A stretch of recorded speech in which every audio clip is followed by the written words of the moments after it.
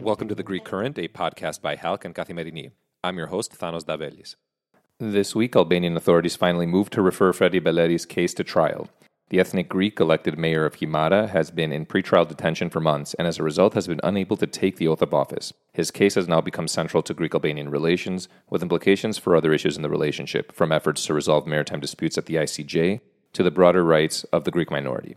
It is also impacting Albania's path to EU membership, and respecting Beleri's right to a fair trial is crucial if Tirana hopes to make progress on this front. Vasilis Nedos, Kathimerini's diplomatic and defense editor, joins me to look at how this case is testing Greek-Albanian relations and look at why it matters if Albania hopes to move its EU membership bid forward. Vasili, great to have you back on the Greek Current as always. Thanks for having me. Vasili, how should we read into this move by Albanian authorities to move Fredi Beleri's case to trial? Is this a positive step, or is it the next phase in what has been described as a politically motivated prosecution?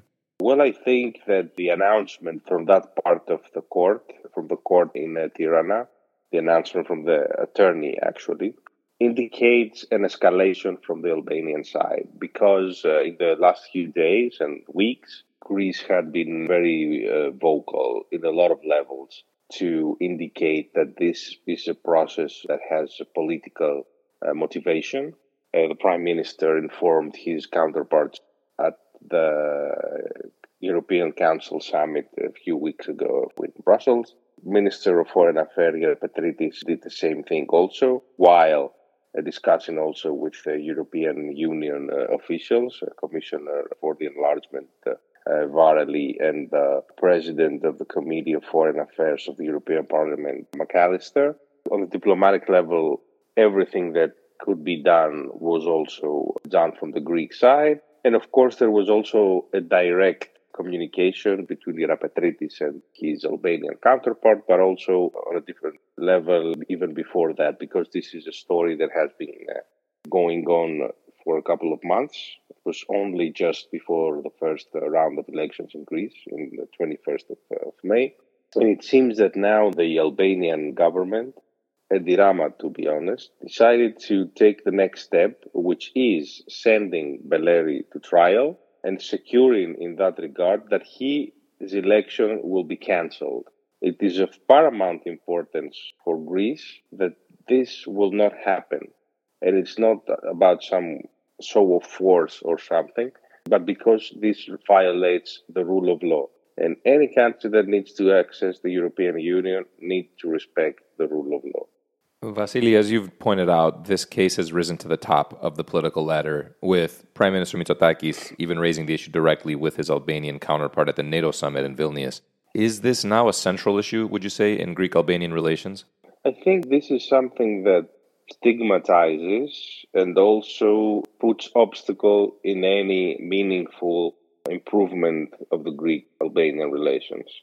With this thorn on the side of Greek-Albanian relations, not a lot of things can happen, because this is a problem that has three aspects. The first of all is, of course, the European accession process. The respect of the rule of law and independent justice are issues that are of paramount importance for the European Union. It's an issue of principle. Secondly, it's an issue of respecting the Greek national minority there.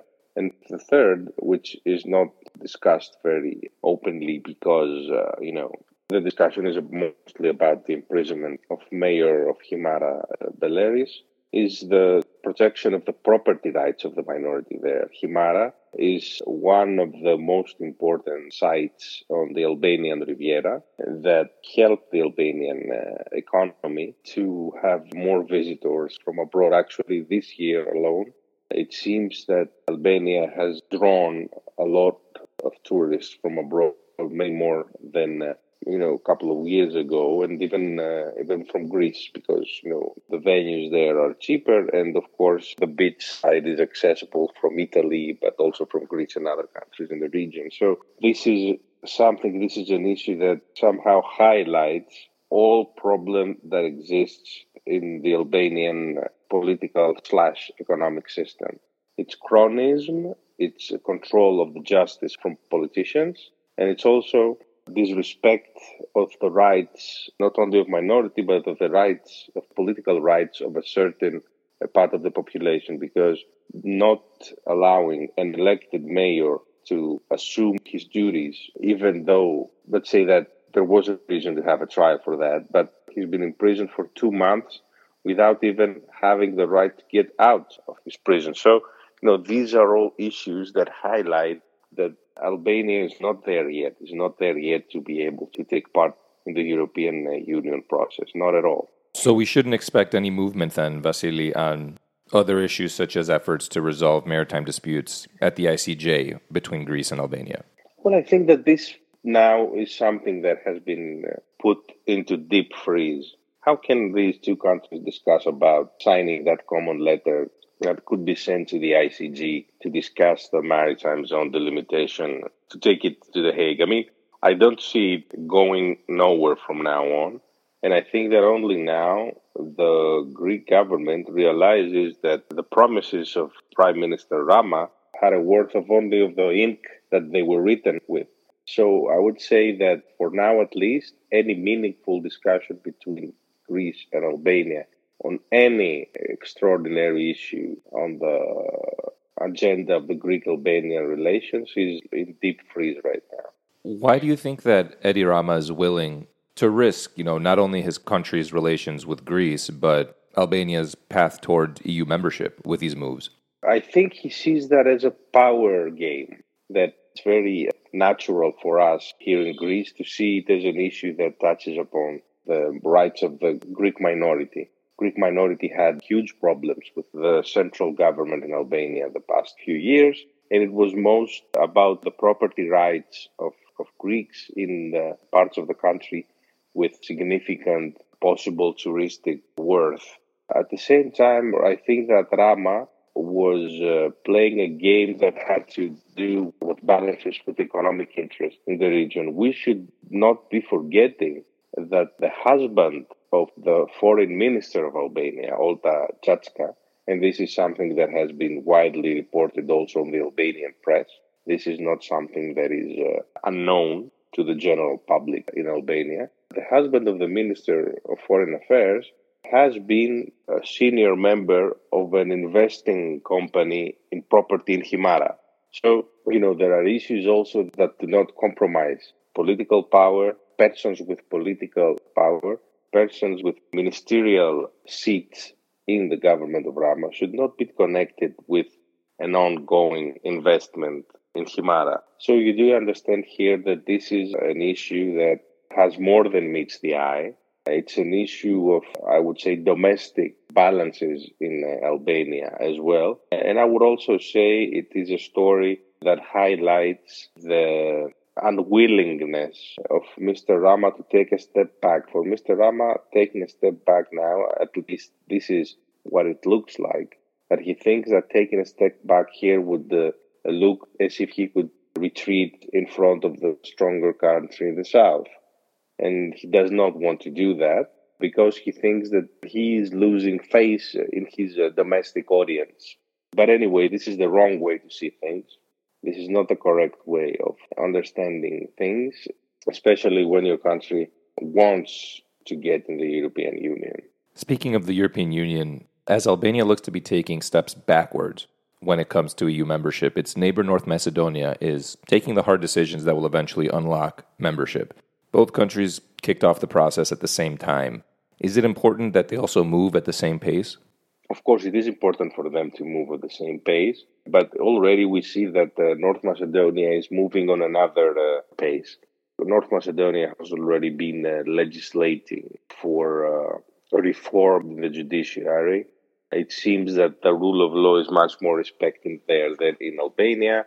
Also, this is something that actually is fitting mostly to your previous question.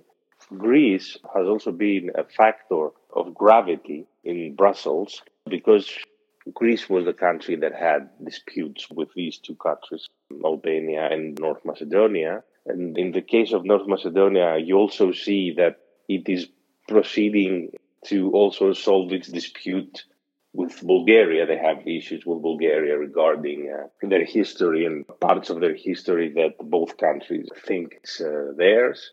So there is a country on the east of the Western Balkans which is doing everything it can to abide by what European Union asks from any candidate member state, and we have another country that is literally doing nothing. Vasily, taking all this into consideration, is there anything that Greece can do beyond keeping its partners informed at the European level? Well, there is something that Greece can do, and it is something that is widely discussed within the Greek government right now.